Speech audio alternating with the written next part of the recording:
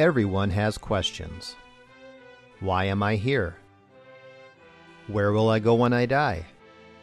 Is there really truth? But not everyone has biblical answers. Welcome to the Pastor Study, a ministry of pastorstudy.org. Join us now as we study the Bible to draw closer to our Lord and Savior Jesus Christ. Here is Pastor Tom Brock.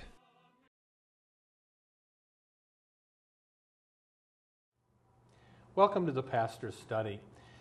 Do you know that the last words of Jesus on earth were, "Disciples, go ye therefore, make disciples of all nations." And now here we are, all these years later, a lot of people groups have not yet been reached. So we want to talk about how do you reach the people in Afghanistan or Bhutan or whatever? How do you bring the gospel? There are many people groups that have never once heard the name of Jesus. So we're bringing in an expert today, and I want you to meet Dave. And Dave Gibson is the missions pastor at Grace Church, a big church here in the Twin Cities. You've been doing that for 29 years. Correct. And so we're going to get into this whole issue of how do you reach these people? And there still are people groups that have never heard about Jesus. So that's this half hour. But before we get into that, Dave, I always like to ask our guests, because I think it's really interesting, how did you come to know Christ? Well, Tom, it's great to be with you today. You use that word expert kind of loosely, unless the expert is an X as a has-been and a spurt is a drip under pressure. Maybe I fit that definition of an expert. But, I grew up in a Christian home. I tell people I had a serious drug problem growing up. I got drugged to church all the time. But I'm thankful for it. I was a very prideful young man, absorbed with myself, pretty successful in football, basketball, and baseball. I was captain on all three of my sports teams at North St. Paul. I grew up on the east side of St. Paul. Went to North Senior High and dating the homecoming queen. And didn't really have room for the Lord in my life. I had a 12-inch gap between my head and my heart. I knew the Christmas story and the Easter story, but I had this gaping hole in my soul. As Pascal said, there's a God-shaped vacuum in the heart of every man that can only be filled by God himself through his son, Jesus Christ. And I was trying to stuff all these things in that God-shaped void in my own life, and success and approval of others as an approval addict, and on the performance treadmill, and experiencing a lot of successes. A good friend of mine committed suicide when I was 17 years old, going into my senior year in high school. He was a teammate of mine in football and basketball, quite a good athlete. But that incident really shook me up. It caused me to reflect on what's my purpose in life, and more importantly, where would I spend eternity? What did I have to offer my friend Mark, who took his life? I went to church. I got drugged to church again. Heard a man speaking on the ultimate rejection in Matthew chapter 7, when Jesus said, in that day when we're standing before him, he said, many will say to me, Lord, Lord. Even call him Lord, profess him, but not really possess Christ. And did I not prophesy in your name, cast out demons in your name, perform any miracles in your name? And here was the ultimate rejection when Jesus looks us in the eye and he says, depart from me.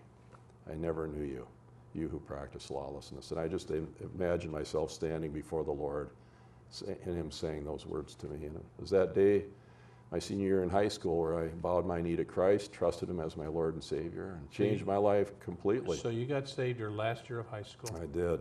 Okay. And then, Dave, I met you at a conference called Finishing the Task. Campus Crusade for Christ now has this program that they're going hard after people that have never heard the gospel. And I want to tell people, this is where I want to leave my money and give my money.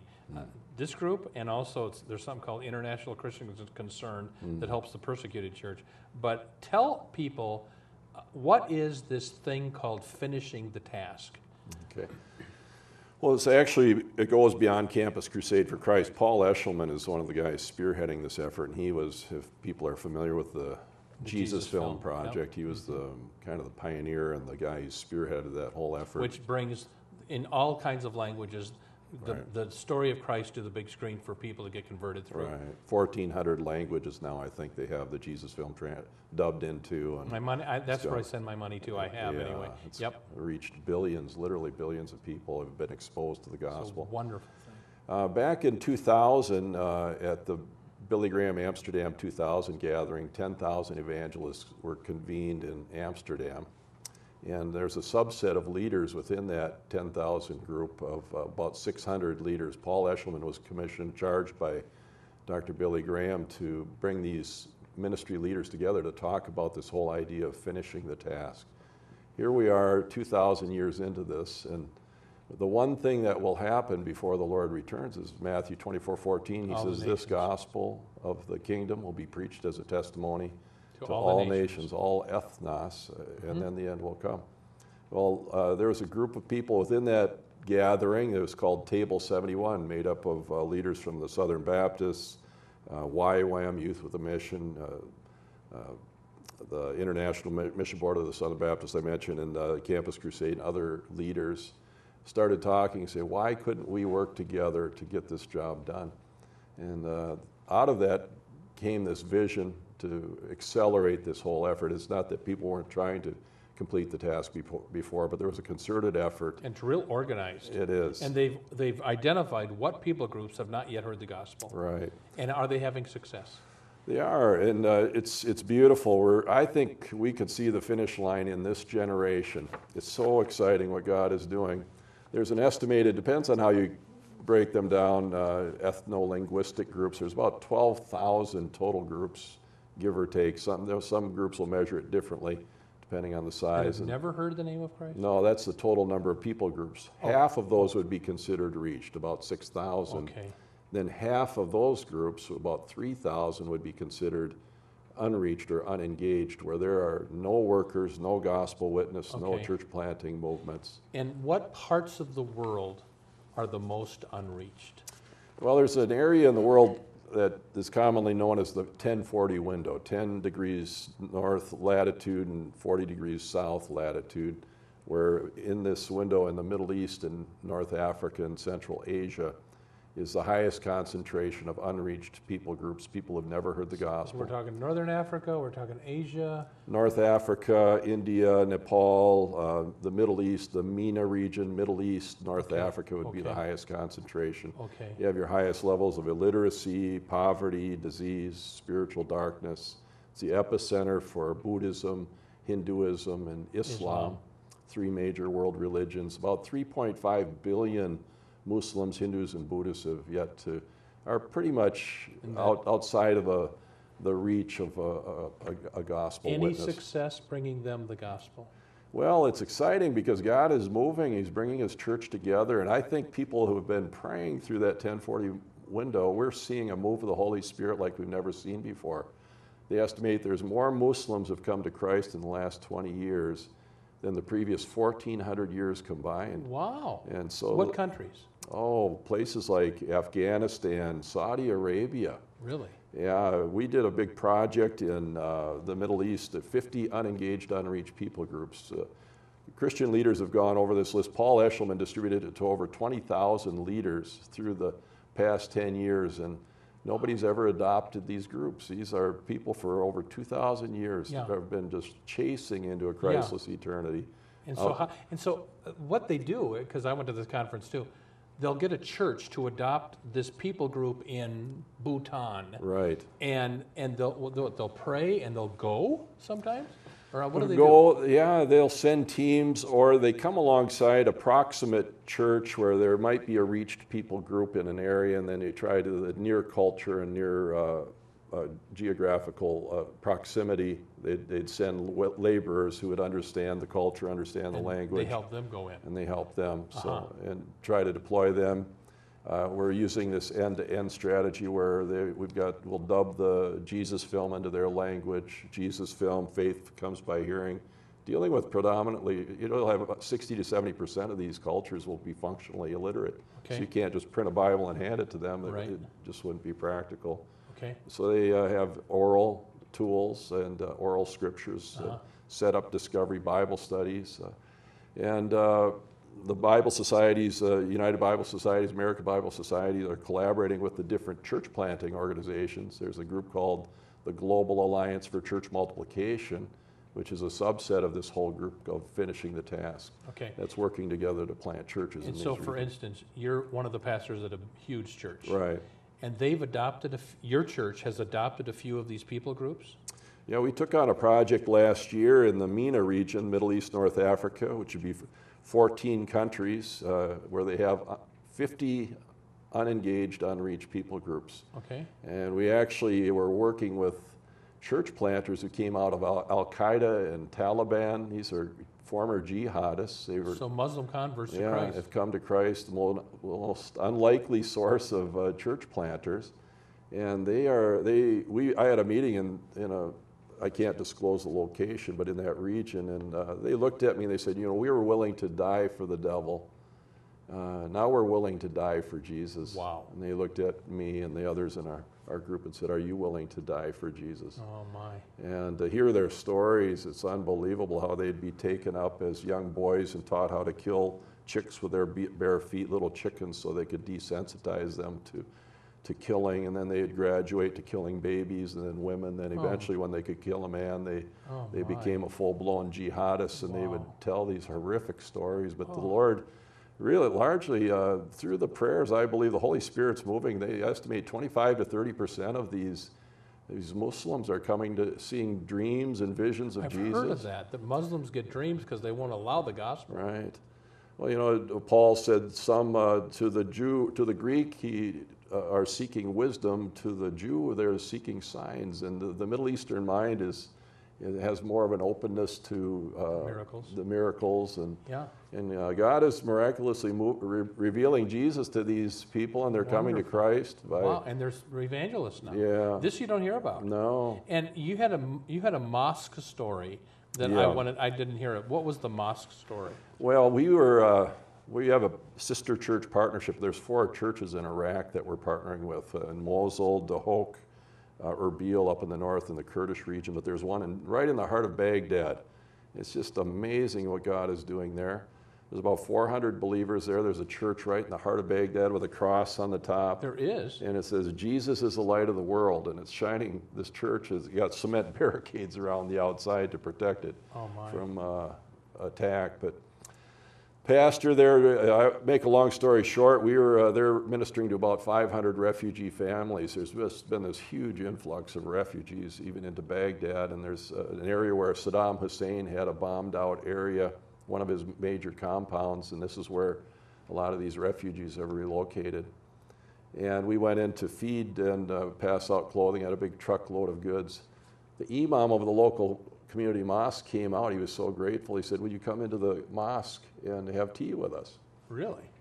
So we're in this mosque and exchanging pleasantries, just chit chat. And a man sitting across from me, his name was Razim. He said, "I don't believe in the Bible.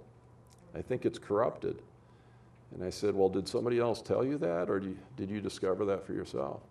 I said, "Have you read the Bible?" He said, "No." I said, "Do you know the central message of the Bible?" He said, "No." I said, "Do any of you know the central message of the Bible?"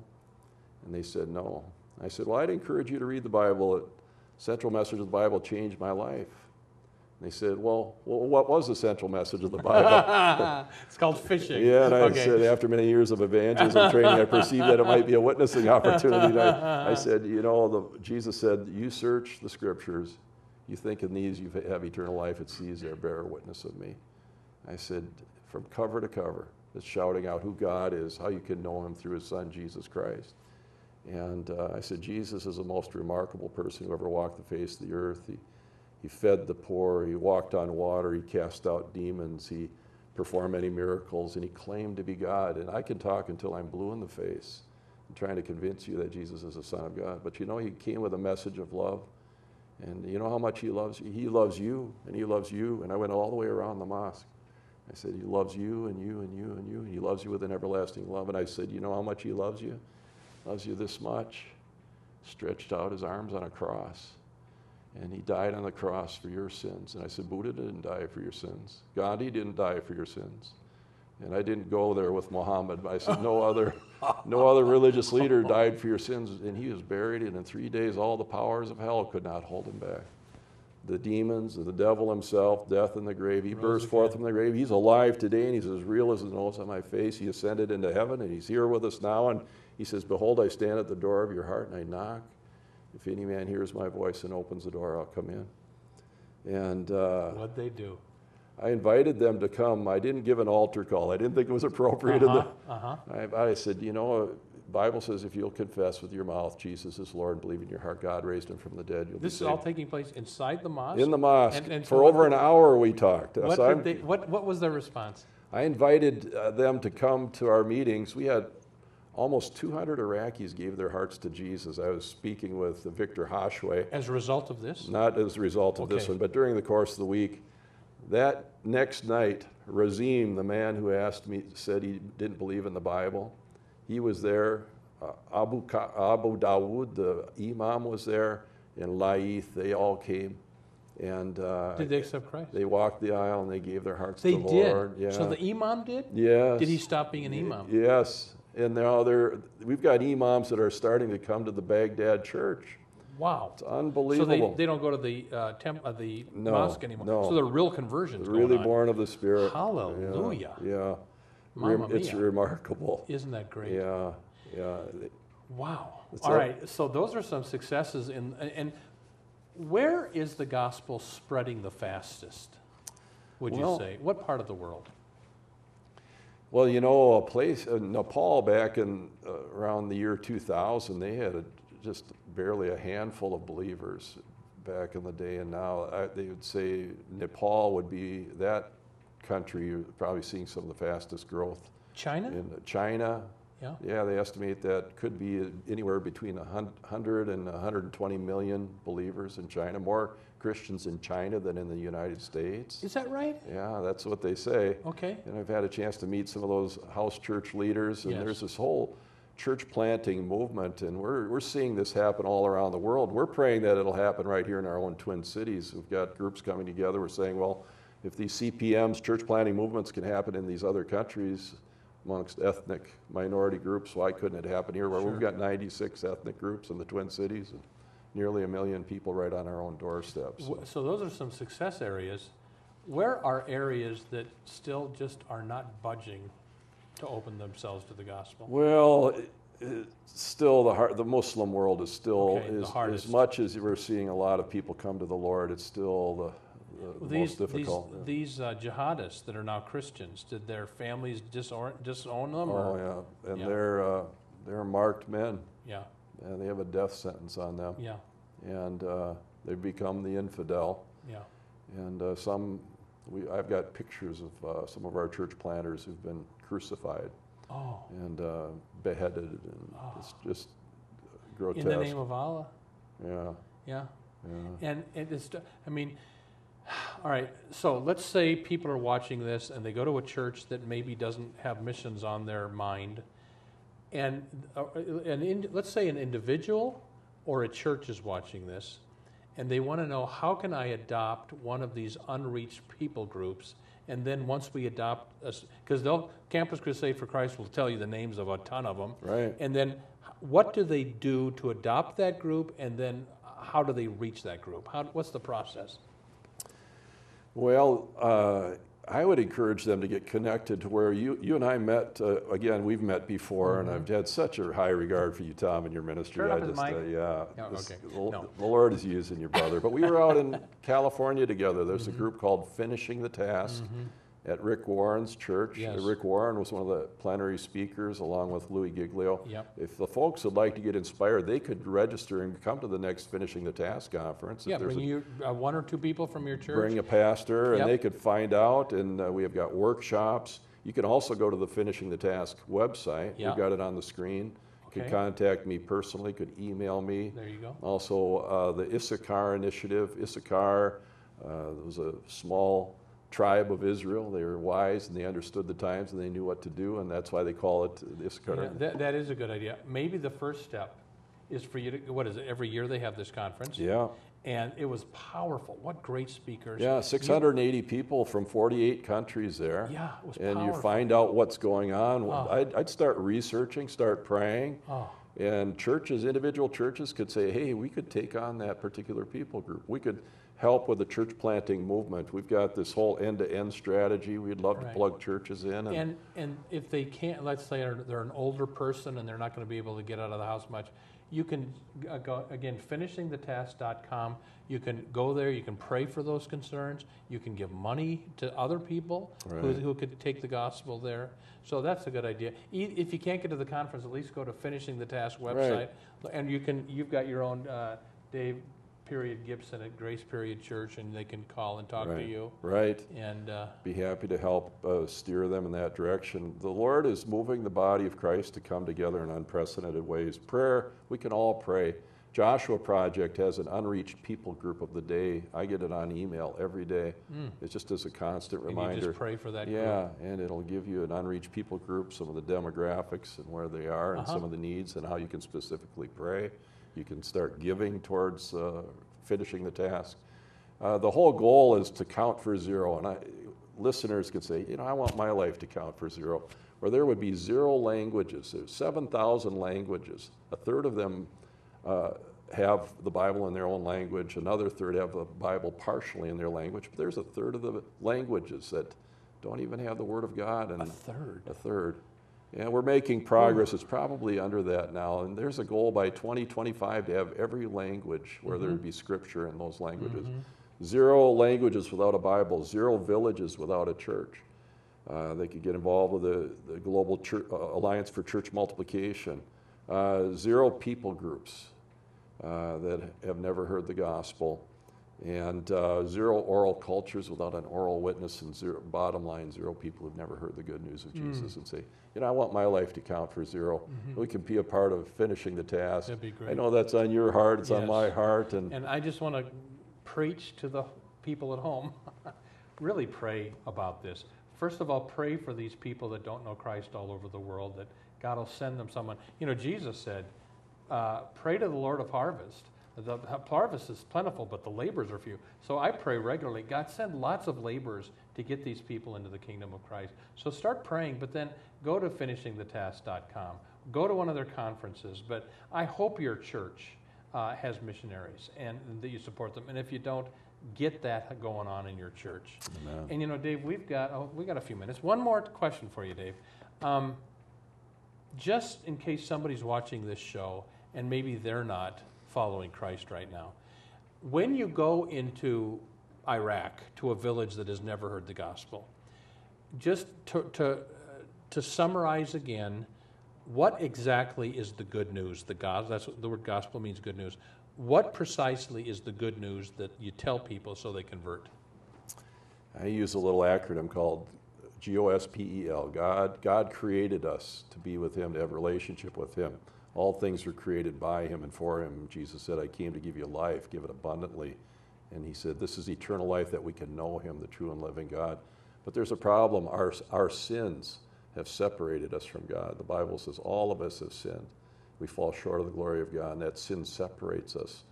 Because God is holy, He's perfect. Not one sin will get into heaven. Not a little corner of hell in heaven. And the wages of sin is death, physical, spiritual, and eternal death. Separated from that holy God for eternity. And sins can't be removed by good works, by being religious. It doesn't matter what the label is on an empty bottle. You can be a Baptist, Lutheran, Catholic, Mormon, whatever you are. It doesn't matter what the label is. A Christian is one in whom Christ dwells. And so our sins can't be removed by good works, by being religious, by philosophy, but paying the price for sin.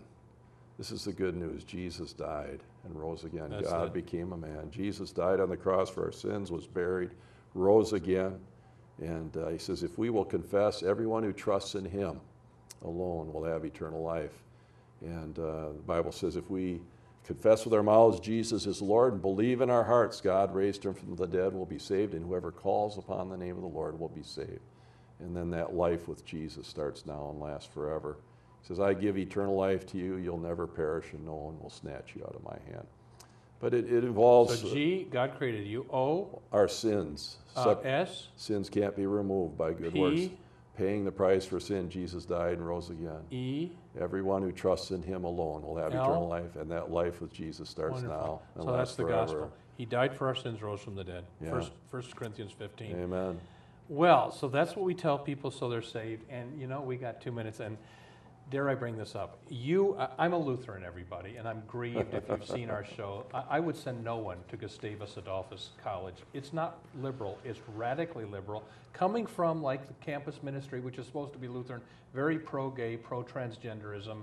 Some teach that everybody goes to heaven. I wouldn't send anyone to my Lutheran college, Gustavus. You went to Gustavus. I did. And you got... And I graduated. And you graduated, and you got, just a minute, God can break through even at Gustavus. Tell us what happened. Amen. I went down there as a brand new Christian, thrown into the football team. Probably a couple of other guys were really walking with the Lord. Started an FCA group. The Lord really taught me about brokenness and just total surrender to Him. And I planted my flag with Christ, started an FCA with our football coach. Fellowship of Christian Athletes. Fellowship of Christian Athletes. And sometimes he and I were the only ones to show up. But in the 4 years, when we started praying for the campus, we had over 300 people meeting for Bible study and meeting for our FCA group. And we prayed that we could share Jesus with every person on that campus. And we got together every morning and prayed.